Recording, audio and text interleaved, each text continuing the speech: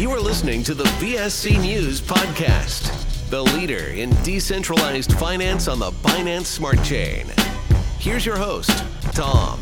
Hello everyone and welcome to the daily BSC News podcast update. Today is the 15th of the 6th and this podcast aims to provide daily information about what's going on in the crypto market as well, perhaps the wider scene. So one of the main bits of news today is the Federal Reserve raised interest rates by 0.75%, which is the largest increase in one go since 1994.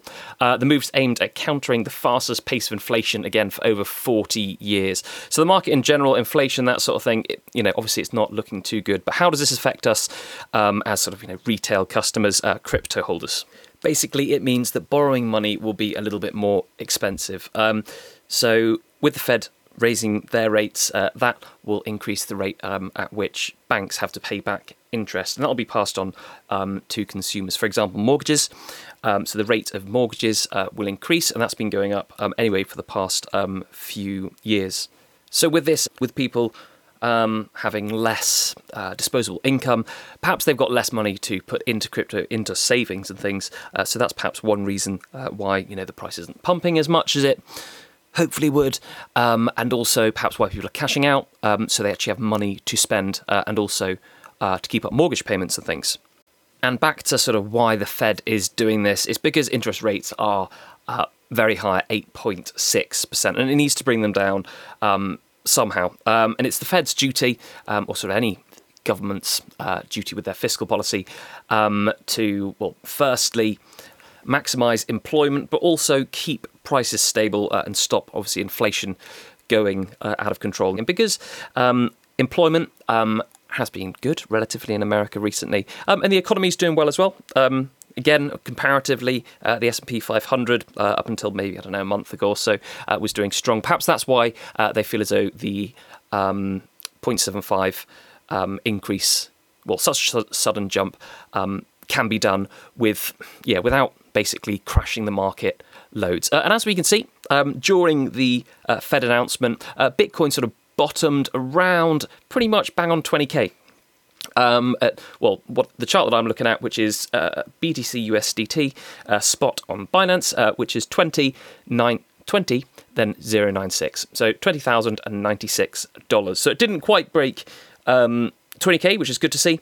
And after the announcement, there was a bit of volatility, straight up and straight down, and now around sort of 21.8. So things, it could be a lot worse.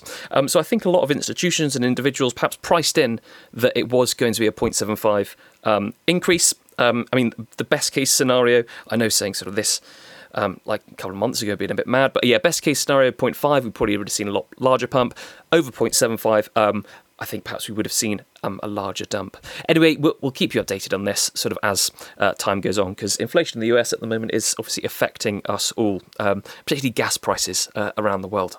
Another thing to look out for and sort of keep up to date with at the moment is algorithmic stablecoins. So obviously UST, which was, Terra Classic USD, that had a notorious large crash sort of around early last month, and it affected the markets a lot, which was a shame. Recently as well, USDD, which is Tron's stablecoin, which is another algorithmic stablecoin, that has depegged as well, but not as much as UST has. So at the moment, I think it depegged around a day ago or so from $1. It is trading around 97 cents. So it's not as sort of volatile as UST went, but again, it's perhaps something to keep your eye on. And what happens now, with all these people that are holding perhaps USDD, do they go out and sell and then cause, the price to sort of even further crash?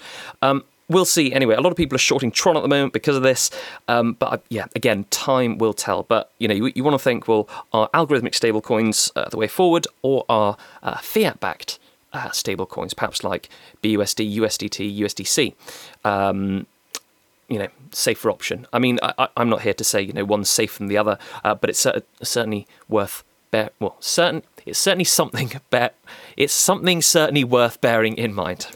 the Celsius news as well. Since they've suspended all withdrawals for everyone that invested with them, obviously they've been at the forefront of a lot of crypto news recently. And, obviously my thoughts are with everyone that can't get out their money. There's nothing worse than, you've invested somewhere and you can't actually withdraw essentially what is yours.